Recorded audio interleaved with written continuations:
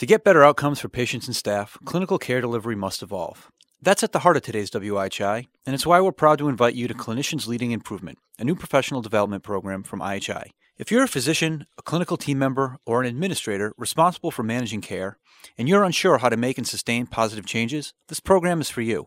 Clinicians Leading Improvement is an intensive 4-month program that will give you the skills and tools you need to lead clinical change in today's value-based care models. Learn how to build a strategy centered around high-quality care that can lead to better outcomes for patients and staff, increased team engagement, and a healthy clinical culture. Clinicians Leading Improvement starts on February 11th, 2019, right here at the IHI in Boston. To find out if this program is right for you and your organization, join our free informational call on November 28th or visit ihi.org/clinicians for more information. Now, here's WIHI.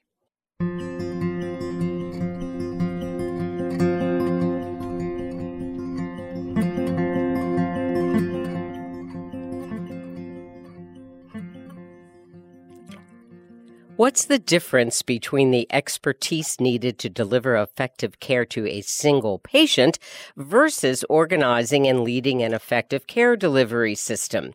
Well, plenty, says Dr. Brent James in a recent blog on IHI.org.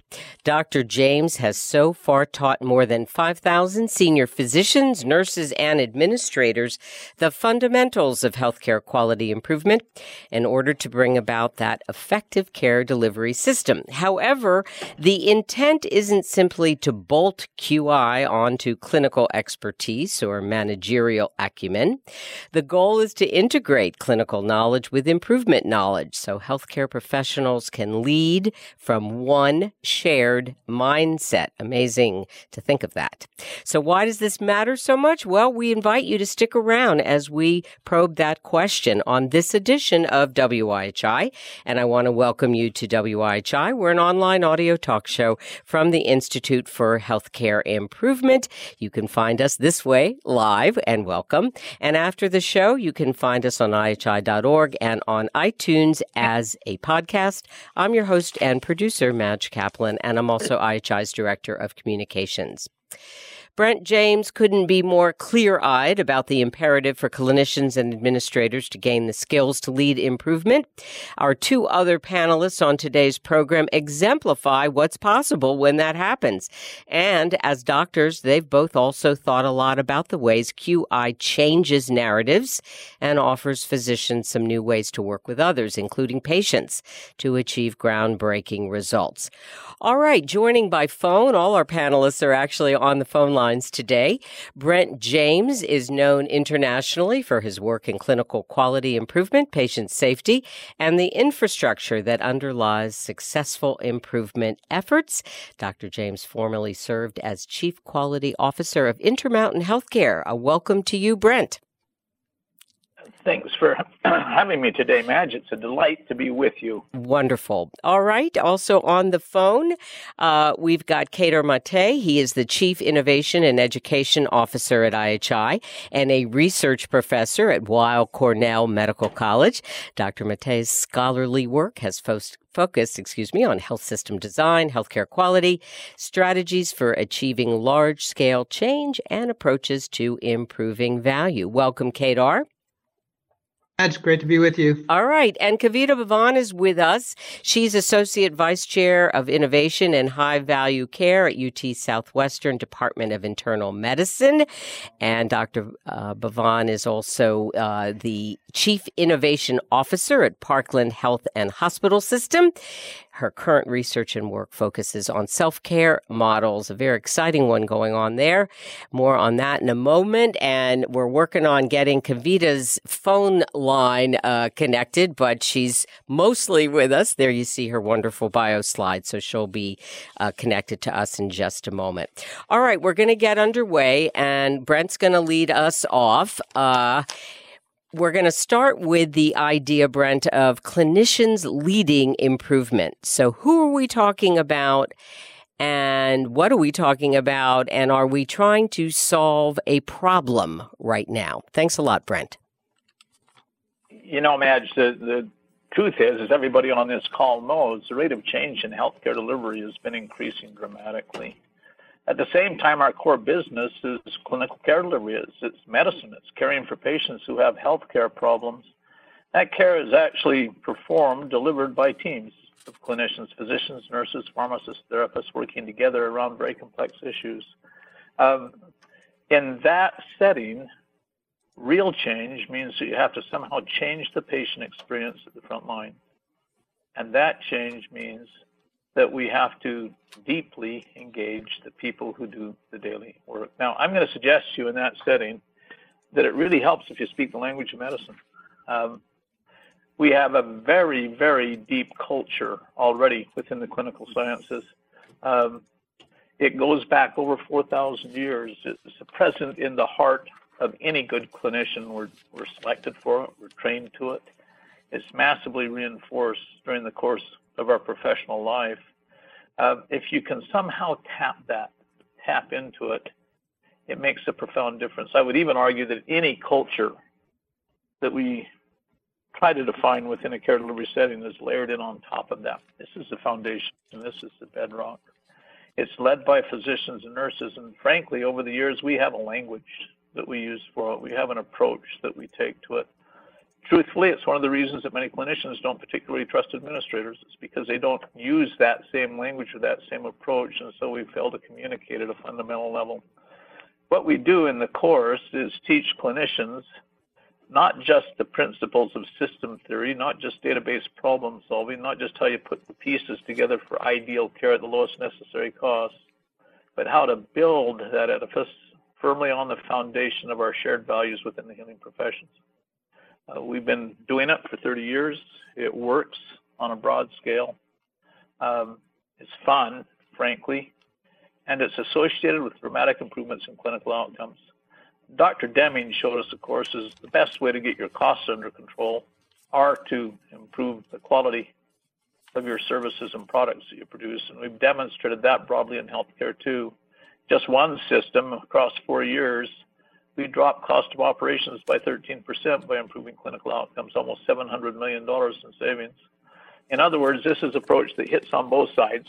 Frankly, it's purposefully targeted at the language of medicine, to physicians, nurses, pharmacists, therapists.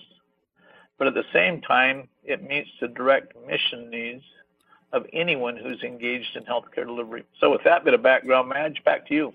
All right. Thank you. I love this. Thank you, Brent. And I do love this Far Side cartoon. And I'm going to just ask a few more. Brent had sent me a couple more that maybe we'll just, John, sort of scroll through. And I think you're going to hear these ideas throughout the hour. In some ways, I have to say, Brent, it all makes so much sense when we're listening to you about this. So I invite everyone to kind of get into that mindset of how possible this is. Next one, John. There was one more here. Some of the things. Brent is also go ahead. Yeah, please. Just a comment. When you come at it from this angle, you can make an absolutely compelling case that this kind of an approach should be the core of what it means to be a professional. That when you signed up to be a physician or a nurse, this is what you signed up for, and it's fun, it's meaningful, it's massively purpose-driven. And when you can tap into that, the tools that we use, the approaches that we use take on a whole new meaning. And it's associated with, well, not just better care, but far more fun in care. Deming used to talk about joy in work. And we talk about how you put joy into clinical work based upon our shared values at a very deep level. Most people who come to a course like this, their job is to lead change in their home organizations. Over the years, we've encountered most of the arguments you get back from that crusty old surgeon, that old traditional administrator. And they're really good answers. And what we do is give people the answers, the logic, the evidence, and the answers to make you a dramatically more successful clinical change leader. Okay. Well, thank you very much. And Brent, we'll hear from Kedar and Kavita and then kind of come back to you. And of course, everyone will be here for discussion in the second half hour. I do want to acknowledge that Brent was alluding to a course, and that is a course that's coming up here at IHI in February on clinicians leading improvement. And we'll flash that slide for you again before the hour's up. And there's an info call coming up. We hope you'll take part in just to learn more about this course. All right, I'm going to turn to Kedar now. And Kedar, I was saying before about narratives changing, and one of those narratives has been over the years in QI, and certainly ever since I've been at IHI, how do we engage physicians in QI? And that has seemed to be the operative phrase. How can we persuade physicians and get them involved in the merits of QI? How much has that strategy worked, and maybe has it run its course? Thanks. Well, thanks, Madge. The notion of engaging physicians or persuading them, it always makes me think that the clinician is somehow the passive recipient of the work. That the clinician is somehow disengaged, and the work of the quality improver or otherwise is to somehow engage the doctors or the nurses in an initiative that is, in some ways someone else's priority. This is important for us to talk about this now. You mentioned this about physician engagement, but I want to clarify that this is really about clinicians of all kinds, as physicians and nurses, and I think that the whole concept of engagement here is a fraught concept, because then we wonder why there is disengagement. Well, Paul Batalden and Brent and others have taught us that every system is perfectly designed to get the results that it's getting. So if we're getting disengagement now, it's perhaps because in very busy professional lives of physicians and nurses, how much leftover time is there to get engaged in someone else's priority project? I suppose the way I think of it is a little different. Clinicians of all kinds, nurses, physicians, et cetera, are used to leading. They're used to leading clinical teams, clinical systems, clinical enterprises. So much of what we do in quality improvement is trying to get to better outcomes with our patients, that I think there's a natural alignment between quality improvement and being a good clinician. Some of what Brent just talked about a minute ago. I wholeheartedly agree with several of the points he was making. We want to create better outcomes, better care experiences for and with our patients. We want affordable and accessible care. We want systems that reliably bring the best of what we know to everyone who needs it. And it's my belief that if invited to lead on such improvement activities, which are so deeply aligned with our professional duties, our commitments as professionals, and our culture as clinicians, we would eliminate what I think is a manufactured problem of physician disengagement. And so I guess I would say almost every clinician sees system failures in their practice environment. I challenge us to find a physician or a nurse at this point who's practicing here in the US or elsewhere in the world that isn't seeing systems failures all over the place at this point in time in clinical practice. My trainees, have routinely see communication defects and failures every day on the clinical wards. It's part of what we do, unfortunately, today. The first when I was at an earlier point in my career, the first failures that I saw were waiting times in a Rwandan outpatient HIV treatment facility. Not necessarily because we didn't know what antiretroviral drugs to prescribe and that those would in fact improve lives. The problem was waiting times and the queues and lines that sat outside of the facility that required not clinical acumen, but a different vocabulary for systems improvement. And it would be fair to say, I think, that being the smartest physician or nurse on the planet is only as effective as a system that allows that knowledge to reach the patient. So long waiting lines, no care, people died needlessly. It's as simple as that. So I'd say not only is QI and clinical knowledge, not only are they synergistic and mutually reinforcing, I might go a bit further to say that the best clinical knowledge is no longer sufficient. We have to treat the lymphoma and the conditions of care that surround the patient, have to remove the appendix with skill and ensure that the wound check occurs. We have to prescribe the ARVs and eliminate the waiting line. I think clinicians must lead improvement. It's part of our professional responsibility. Okay. Thanks a lot, Kedar. Really appreciate that. And if some of that thinking resonates for you, feel free to chat in even before we get to Q&A and discussion.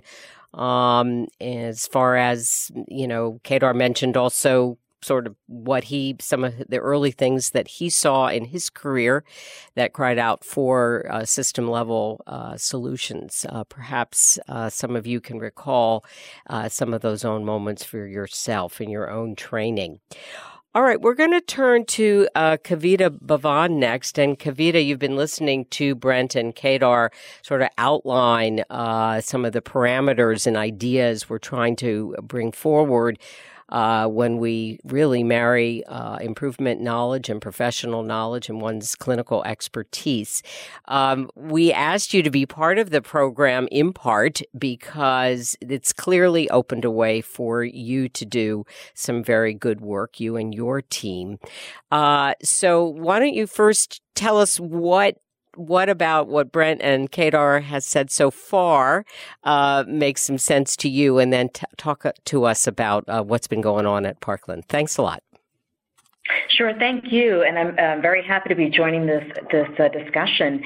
What really resonates with me, having heard the discussion to this point, is really this sense of it takes a team. It's not just physicians, it's physicians, nurses, care managers, social workers, pharmacists, this multidisciplinary team that we work with in our healthcare settings, and being purpose-driven. Thinking about, sort of what defines us as a team and what is that common shared goal or shared purpose that allows us, as we get really deeply engaged in quality improvement and improving the care that we provide for our patients, to find that joy in work. So that really resonates very well. And I think these are all themes that pertain to sort of our experience with developing a program at Parkland. Okay. Fire away. Go ahead. Okay. Yeah. Okay. Well, what you see here on this very first slide is just to kind of situate you all. I'm speaking to you from Dallas, and on the far left-hand corner of the slide is the new Parkland Memorial Hospital, a very large safety net hospital for our Dallas County residents. We take care of a number of uninsured and underinsured patients in this facility. And on the other end of the slide is our new Clements University Hospital. Both of these hospitals kind of emerged just in the last 3 years. So we've been very lucky to be able to practice here, and that's UT Southwestern's University Hospital. And in the next slide, I just wanted to kind of touch on, I think, some of the important things. Like many other medical centers and facilities, healthcare systems around the country, we too have our mission. And I think some of the areas that I've highlighted within our mission speak to how our program came to be. But it's recognizing that we want to promote health in a healthy society so that we can achieve full human potential, educating our future scientists and caregivers to serve the needs of our patients, and looking at really what are the unmet needs and developing programs around those unmet needs and innovating for better care as we approach challenges that will be coming our way in the future. In the next slide, what you'll see is, I think, more globally, the challenge that we face in an evolving healthcare system, where we're really moving towards volume-driven to value-driven healthcare. And the goal here is to really improve quality continuously and ideally lower cost. The next slide gets more specific from that global challenge to a challenge that we faced at our county safety net hospital, Parkland, in 2009. And this was more specific to access of care for our largely uninsured patients to what we call OPAT, or outpatient parenteral antimicrobial therapy. This particular population of patients were patients that had complex infections and were hospitalized. And we know from clinical practice that infections of the bone and joint, or perhaps a heart valve, do require longer courses of antibiotic treatment, sometimes up to 6 weeks of treatment or more, to get resolution of infection. in and of itself, it's not a new concept to complete this kind of treatment at home in what we call an OPAT setting. In fact, the concept was first described as early as the 1970s in the pediatric literature. And over the years, it's become a widely accepted practice in this country. With improved vascular access, we can put PICC lines in for prolonged treatment courses and better antibiotics that we can dose at lower frequencies, et cetera. But the uninsured patients that we were seeing at Parkland in 2009 were really limited in their options to access these traditional forms of OPAT care for their complex infections. And they would often, as a result, remain in the hospital for up to 6 weeks at a time. So in the next slide, what you'll see, well, this is just, again, a little bit of a background. It essentially just means that we're providing IV antibiotic therapy in at least 2 doses on different days without an intervening hospitalization. Our goals are straightforward: to allow our patients to complete treatment safely and effectively in the comfort of their home or another ambulatory setting so they're no longer in the acute bed, and avoid the inconveniences, complications, and expense of a hospitalization. Our next slide here shows what happens, though, for our uninsured patients. It is a different story. In the first couple of days of any given hospitalization, the intensity of services with that steep slope really kind of explains why they need to be in an acute bed. Once we have a diagnosis and a treatment plan, however, it really plateaus off, and you don't need to be in an acute bed just for daily infusions of IV antibiotics. What was happening historically was this was a burden on the patient. They would, by and large, rather be home and being able to get back to their activities of daily living, whether it's work or caring for, others at home. And it was also a burden on safety net hospital settings like Parkland, where we were constantly facing, a full emergency room in a full hospital. And the next slide, we will show you what we did to kind of address this issue. Was we identified a problem. We came together as a group, a multidisciplinary group, and thought, what can we do differently to improve the quality of care that our patients are receiving and improve this access issue? And we developed a program around self-care as the innovation, and it's self-administered outpatient parenteral antimicrobial therapy, the idea being that we would teach and train our patients at the bedside at a very 4th grade literacy level, and in a bilingual education material that was developed in both English and Spanish. Many of our patients may have only completed 5th or 6th grade formal education. And what we would essentially do is teach them how to self-administer these IV antibiotics by gravity at home. They weren't going home with any kind of pumps or elastomeric devices, essentially sometimes using a coat hanger as an anchor on a nail as a de facto IV pole, and giving themselves IV antibiotics. We did this successfully by employing a teach-back method to make sure that our patients really understood what we were asking them to do and that we could assess for competency with a bundled sort of checklist that we created with the input, again, from all members of our team, from social work to pharmacy to our transitional care nurses. We identified a list of tasks that a patient had to perform on return demonstration several times while in the hospital still to really ensure a safe and effective transfer from hospital to home to complete treatment.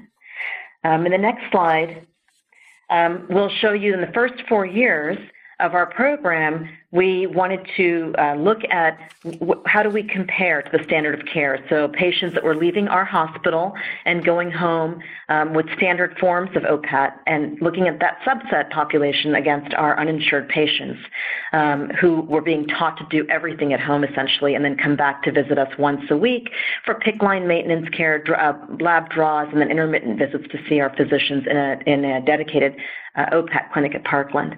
We found that our patients, in fact, actually had a 47% lower 30-day readmission rate compared to patients that were receiving standard of care OPAT, whether it's with home health nurses or skilled nursing facility, for example. And this stayed true for almost every interval as we looked out to an entire year. They had better cure rates for various diseases, for example, in bone and joint infections. In the first 4 years of operation, we were able to save more than 27,000 inpatient hospital bed days that could then be used with better resource utilization to take care of our acutely ill patients. And our CEO estimated roughly $40 million of savings in those first 4 years. The benefits of the program were many, but include a decreasing risk of nosocomial exposure. So from a quality improvement standpoint, we know that staying in the hospital for prolonged periods of time does put you at risk of getting other infections. We were able to improve resource utilization. We allowed our patients the ability to return to work and their activities of daily living faster. And we've also seen a potential impact on comorbid conditions, including better glycemic control, for example, with patients who have diabetes. And in the next slide, some of the lessons that we were able to learn is that by coming together as a group, looking at a problem and designing a solution, and really fully engaging the potential of all members of our group from various expertise, we developed a program that when we studied it was shown to be safe and effective. Multidisciplinary input was critical to the success of this transitional of care model. And we believe that we were able to achieve the triple aim with effective patient engagement, but also the full engagement of our team that came together to see this through. We talk about sort of the paradigm shift that occurred with our patients, where they went from being passive recipients of care to active participants in care, and this is probably what's really led to some of the really good clinical outcomes that we've seen. But I cannot, underscore the importance of our staff. And so for our nurses, we talk about joy in work. Part of that joy at work in seeing this program evolve was going from sort of providing the antibiotic to becoming the coaches that would teach them how to give themselves the antibiotics, the patients to give themselves the antibiotic at home, and championing them all the way through successful outcomes. It really has brought us together and given us a sort of a shared purpose and an identity, really, that we're very proud of here at Parkland. Well, thank you so much, Kavita. And Kavita rolled through very rapidly work that's gone on over a good period of time.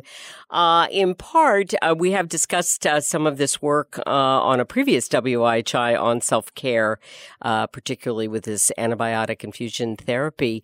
But in this case, what we're really interested in, or among the many things we're interested in, is the aspect of where this all comes from. To lead in this way. And as Kavita has noted, there are certainly many others involved in this work, including patients. So, Brent, I want to come back to you and ask you, as you now hear a little bit about this work at Parkland, how does it sort of connect up with what you think are key ingredients or drivers of clinicians leading improvement? What does it say to you about the possibilities? Just one way of framing it, Madge, back in 2010, Institute of Medicine at the time, now it's National Academy of Medicine, we ran an expert group. We were looking at waste in healthcare, but using Deming's models. Under a Deming approach, of course, waste derives from poor quality. So any area, any opportunity where improving the quality of care could reduce the cost of care. Short order, our one-line conclusion for the whole big report, we said that a minimum of 30% and probably over 50% of all money spent on healthcare delivery is waste. Truth in advertising, when I do it, my models show over 65% waste. Kavita's example is a beautiful example of it, but I just wanted to show people how big the scale is, how large the opportunity is. It's truly massive. The primary underlying cause is complexity. The way David Eddy, technically the father of evidence-based medicine, he's the guy who first used the term in the literature and popularized it broadly. People like David Sackett spread it, which may be an even more important role. The way that Eddy said it, though, at Stanford, he said the complexity of modern medicine exceeds the capacity of the unaided expert mind. What we've seen evolve in the last years is a method for dealing with that complexity. It's based firmly in our shared values in the healing professions. A slide I showed earlier that it says it's not really new. I believe that I was taught in the core method way back in the 70s when I was a surgical intern and resident. It's called mass customization, and there are formal tools for doing it. What we've seen on a broad scale is you apply those tools, you can show dramatic improvements in clinical outcomes on a very broad scale. And it's associated with truly massive cost savings. You can see why it would appeal to any health professional. The idea that we could be so much better for our patients and their hour of need. Oh, by the way, as a side effect, it ensures our financial survival. That is why this change resides naturally within the healing professions. It fits perfectly. Thank you. And it's the methods by which you then spread that problem. Thanks, Brent. Kedar, thoughts? I appreciate that, Brent. Kedar, some reflections. I know you're very familiar with this work that Kavita was describing. Yeah, a couple of thoughts that come to mind right away. One is that, I think, first of all, a meta comment on some level. I think Kavita, in many ways, I think the work that you've done just exemplifies how important it is to have a group of a team of clinicians partnering together to devise or design a improvement activity that had the effects that you described. It's just, you can't get to that unless you have, I think, clinicians partnering with patients to co-produce a better and more successful care model in the case of outpatient IV therapy. So, I mean, this is it's just a good example, I think, of exactly what we're talking about a clinician leading an improvement activity, or a series of clinicians or group of clinicians leading an improvement activity together with their patients, building a different model. The other thing I would just say is that I think this activity, this kind of work, we face a big problem right now around burnout, joy in work. It's all over the news and in the press and in the literature now about how clinicians are routinely getting burnt out and experiencing declining rates of joy in their work. A lot of that has to do with systems defects that are present in our systems today that make our jobs challenging, frustrating in some instances, and very, in some cases, the worst part of our days. To have a mechanism, a vocabulary, and a series of methods that allows you to not just see those systems failures as inevitable, but rather solvable problems is an incredibly empowering aspect of, or maybe even a byproduct of learning about improvement. And so I think the opportunity here is great for clinicians to really not only understand QI, but see QI and quality improvement and systems improvement activities as the antidote, or part of the antidote anyway, to the burnout problem that we face among clinicians today. So I just want to pause there. Back to you, Matt. Thanks so much. We're going to get to your questions in the chat right now, and thank you for putting them in and addressing these to all participants so we can all see them. I think I want to ask you one more quick question, though, Brent, just to sort of tee up some things. Why do you think, or did you have a moment in your own, although you've been at this now for a while, and maybe Kavita, you can jump in as well. Where is the resistance? If something like all that we're talking about today makes so much sense, where are those weak spots? Where is the resistance? What is it that clinicians and others may be cynical about or not quite seeing? What do you have to persuade people of? Brent, let me start with you, and then I'll go back to Kavita. Usually happens at two levels, Madge. The first, right around the turn of the 19th century, we got the current version of care delivery practice. It's in the literature. It's called Craft of Medicine. The idea of each clinician as a standalone expert. Barry Weed, who invented SOAP notes and the problem-oriented medical record, described it well. Said the basic idea is you load all the evidence into the human mind, the expert human mind, then expect that mind from memory to apply it correctly to patients. The trouble is over time, the same science that made us so effective clinically made care increasingly complex. So we're back to Eddie. The complexity of modern medicine exceeds the capacity of the unaided expert mind. It demanded new tools.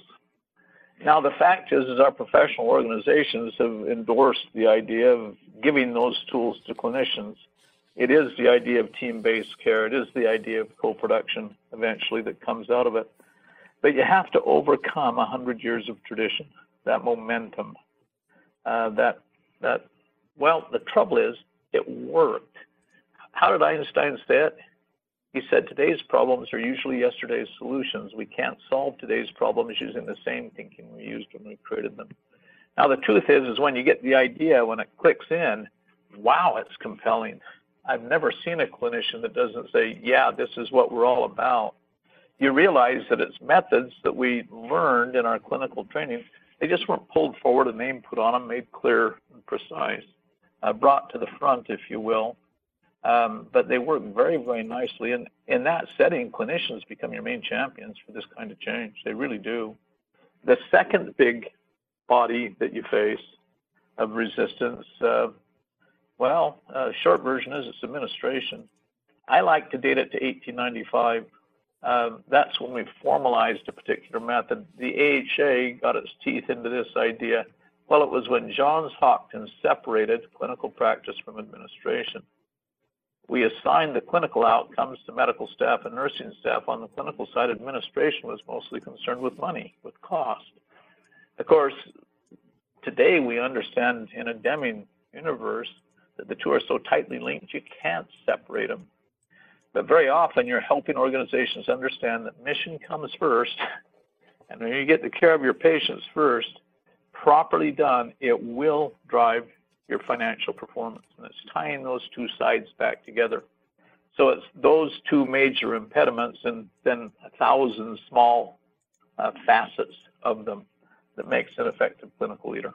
Okay, thank you, Kavita. And then I think we've got some interesting questions specifically about your work and the OPAT program, SOPAT, and also we'll get Kedar in here to talk a little bit about the open school and where are we with kind of required QI in training. But I guess my question to you, Kavita, is are you the exception or the rule in your system, if that doesn't put you too much on the spot? And do you feel that you are surrounded by many who might need still more convincing? That we did meet our own resistance. So locally, I'm not going to say that it was always easy. I think that part of it is we get very entrenched in certain ways that we do things, and we recognize problems, but sometimes think that the problem is so big it's not surmountable. It's sort of, we've always done it this way. And, there's also, in my particular example, I dealt with physician perception versus the patient's ability. I love what Kedar said about sort of co-production of care. And I think that there was this sort of unease, if you will, because we are dealing with low socioeconomic status and also generally low literacy patient population. And, can this be done and this sort of thing. So there was definitely, I think, some hesitation there. What I found, though, was that as we developed the program and the success was starting to build and people could see that these patients were being safely and effectively treated and that they were happy, we got more and more buy-in. And I think what's encouraging is when we start to think about how can we approach other problems in other disease states and other clinical settings similarly as a group, and think about sort of what can be instead of saying this can't be done. So I think there's been a lot of positive that's come from this, but certainly in the beginning, we also dealt with our own, some resistance. We're very fortunate, however, as Dr. Jones pointed out, to have administrative support and executive support from the Parkland Hospital side throughout developing the program. I know things are ongoing and sort of success is kind of leading to kind of more initiatives and broadening, as you said, kind of into other kinds of conditions. But somebody has asked about how many months, at least maybe some of your earliest results took. Person asks kind of from start to finish, but what kinds of time frames would you offer? We started very, very slow. In 2009, it was really a proof of concept, and we had 4 patients that we saw once a week in clinic. Very slow, very sort of, it was a methodical kind of approach to building around quality and safety as, the core of our mission. If we're going to develop a new program and design a new way of delivering care, we had to make sure that quality was not compromised, safety was not compromised. We started slow, and it took years to kind of ramp up. It's now the standard of care, and I've taken care of more than 3,000 patients with this method at Parkland. It is our standard of care today, but certainly the first 2 years, I would say, was very slow and kind of learning from our mistakes and refining in a continuous way to improve on the process. Thanks so much. All right, Kedar, you've perhaps also been looking at some of the comments and questions a little bit about education and training and that very early integration. Brent and you and others will be leading a program with people who are by and large already in the professions, and kind of trying to put things together that haven't always been put together. But folks are going after this at a much earlier phase of education, as is the IHI Open School. So what are some of your thoughts about this? It sounds like people are being innovative. Some wish it was more of a requirement, some of the QI in training. Yeah, I think the balance of making it something required versus something that folks opt into or otherwise, I think there's pluses and minuses on either side of that. I can see it may diminish intrinsic motivation if you require it. On the other hand, you get a more stable, reliable baseline set of knowledge around some of these methods that in some ways all trainees ought to have.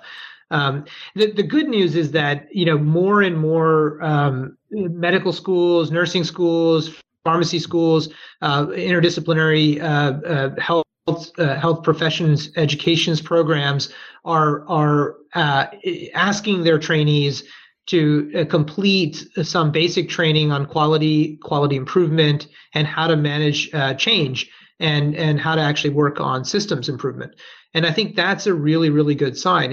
I'll just give you we've run the Open School now for more than a decade at IHI. It's our online virtual training academy for quality and safety and systems improvement.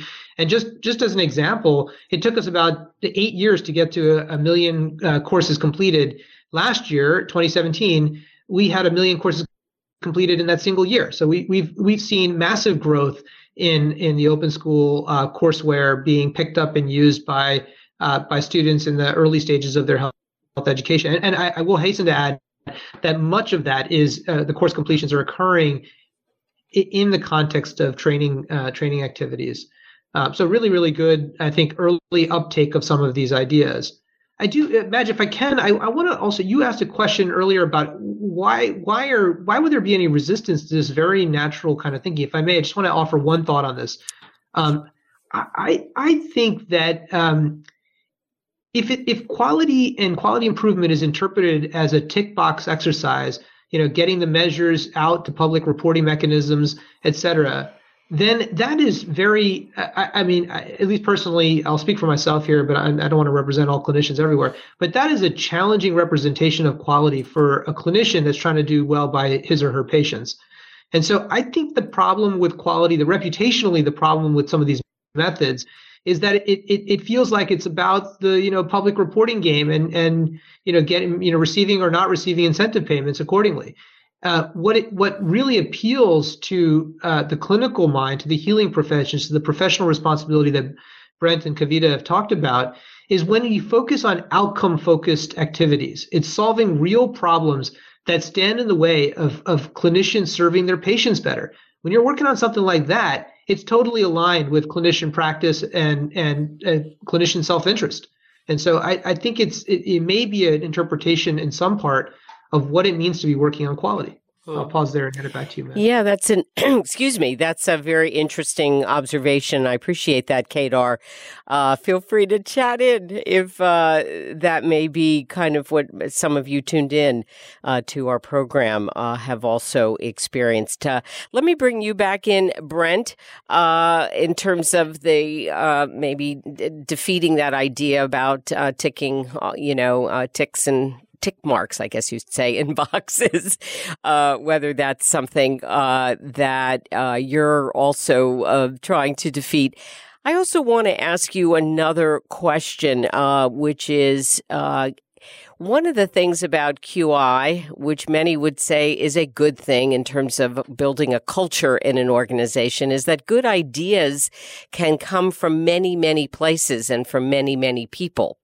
If you're observant, and there's an atmosphere that receives those ideas, and that's clearly going up against maybe a hierarchy in many healthcare organizations. And I wonder if that is something that you feel is still very much, a work in progress.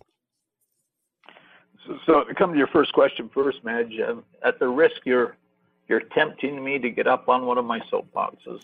Go for it. Most of the external measures are not designed to improve quality. To really get improvement, we studied this at the IOM again. What you need is transparency at a process level. Most clinical decisions are made as the patient interacts with the clinician. And most patients translate and receive their data through that clinician. So you're not just targeting patients with the data, you're targeting the clinicians too. And that's what we discovered, that's what we showed, that's what we said.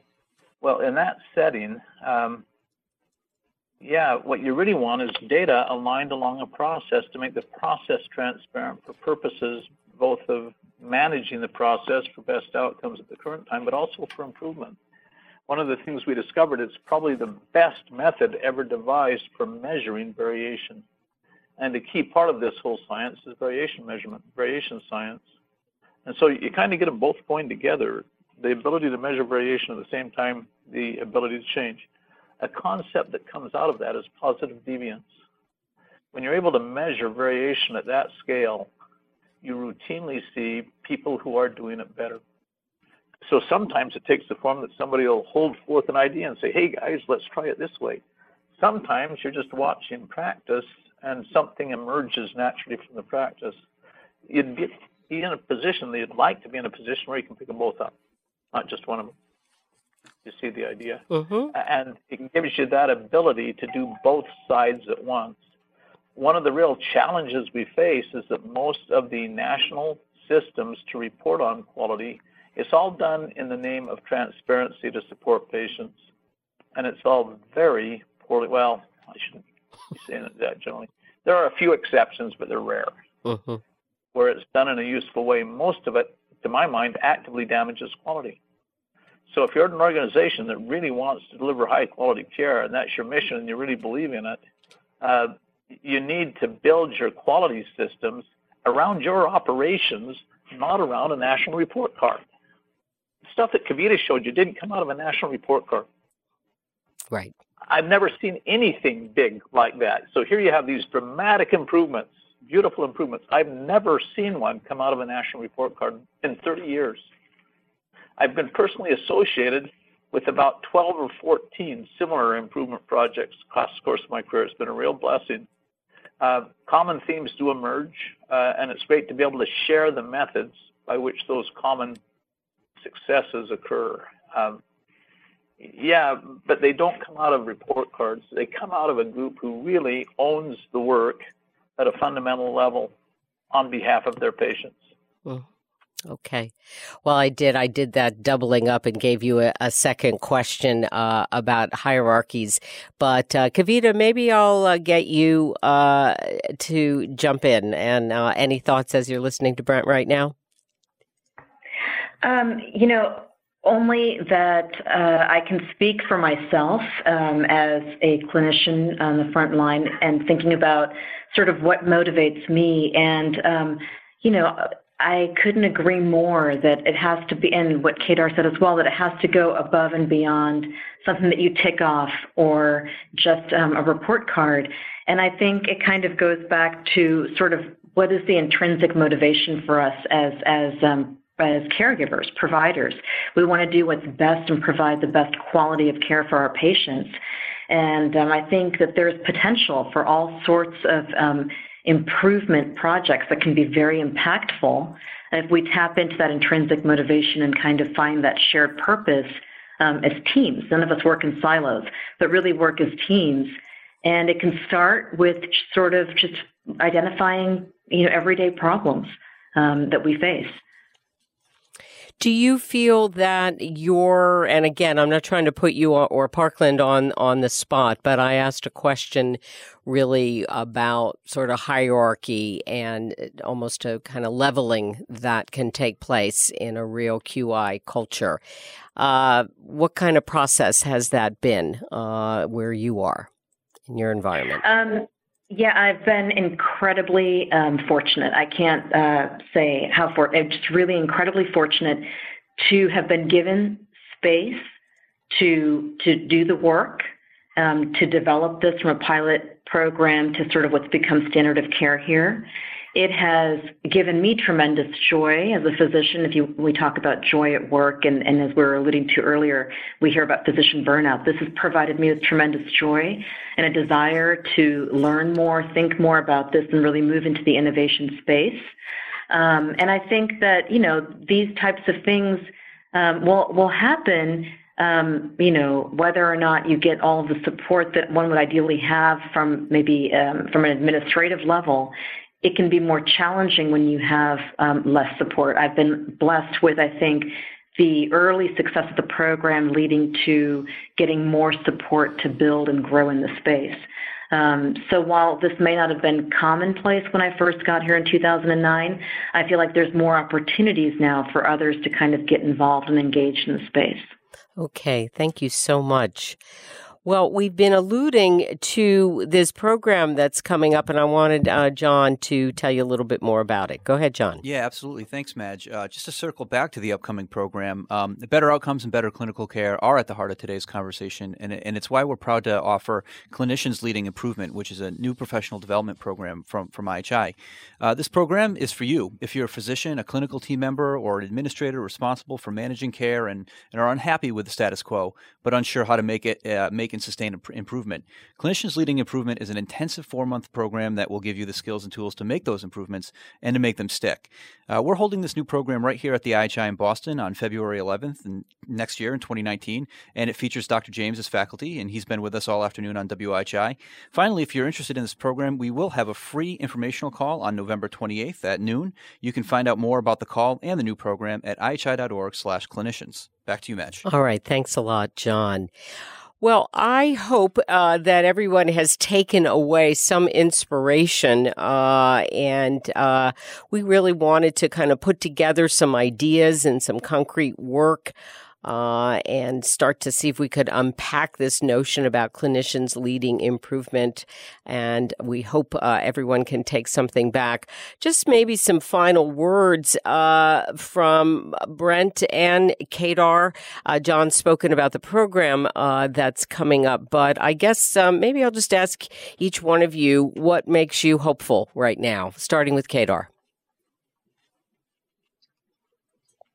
Boy, that's a big question. What makes Want me to hopeful? start with Brent?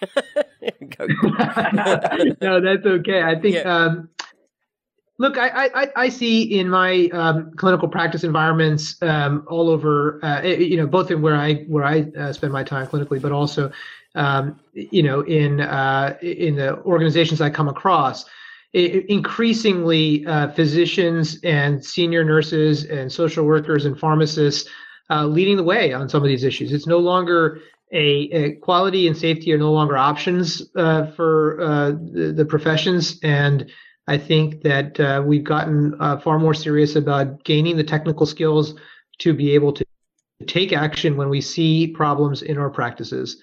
And I think that gives me some hope. I think that gives me a lot of comfort that there's folks out there that are willing to lead the way in this area.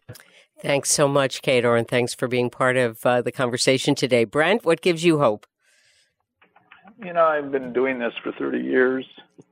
It's been massively successful, and I can't tell you, it's fun to watch people, professionals, find their roots and then just accelerate and grow and make big change happen. I like to say we count our successes in lives. The size of the opportunity is staggering. And when I look ahead, I see it happening, and it's growing, it's gathering steam. I think the next generation of healthcare is going to be so dramatically better than what we do today. It's going to be a whole new world. And some people get to lead that, get to build it. Young people come to me and say, should I enter the healing professions? They hear about the burnout. They hear about the EMRs. They hear about the crap with administration. And I say, if you're in it for the right reasons and in it at the right place, it's never been better. Come join us. All right. Thanks so much. That new world. Thanks so much, Brent. Kavita, you get the last word on hope, I guess. I think we've been hearing it all along in your remarks about the program and the work that you're doing. I guess what are some of the maybe more immediate things you're hopeful about? Well, I'm an optimist and incredibly hopeful. And I can tell you that just this morning, we had some medical students, residents in clinics, and they were talking about what they can do for quality improvement and making a change. And so I think, as others alluded to, there is so much opportunity and a heightened level of awareness. Okay, thank you. For some reason that we things got a little distorted there, but I think we heard Kavita talk about talking with residents and others and really sensing the possibilities there. So a big thank you to Brent James, Kedar Mate, and Kavita Bhavan for your time, and also to our audience. Thank you for joining us. And take a peek at what's coming up next on WIHI. We're going to have our annual special edition, and that's going to be a recorded keynote from our national forum coming up in December. We'd still love to see you come there in person, but we are going to bring back a recording of one of the keynotes that we'll offer as a podcast the third week in December to take you through the holidays, and then we have more things coming up in January. Reminder, you can download the chat if you want to keep track of some of the folks you interacted with today and some of the links that were shared. You'll find all the resources, the chat, the audio, and the slides on IHI.org as of tomorrow. You also, when you get off the program today, you're prompted to take a survey that does help us better understand how to keep improving this program. Any questions whatsoever, you can email info@ihi.org.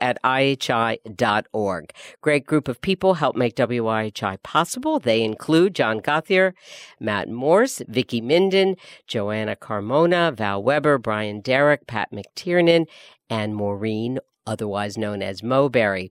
It's my privilege to host this program that's about spirited learning and improving health and patient care most of all. So for the Institute for Healthcare Improvement, I'm Madge Kaplan. Good day, everyone.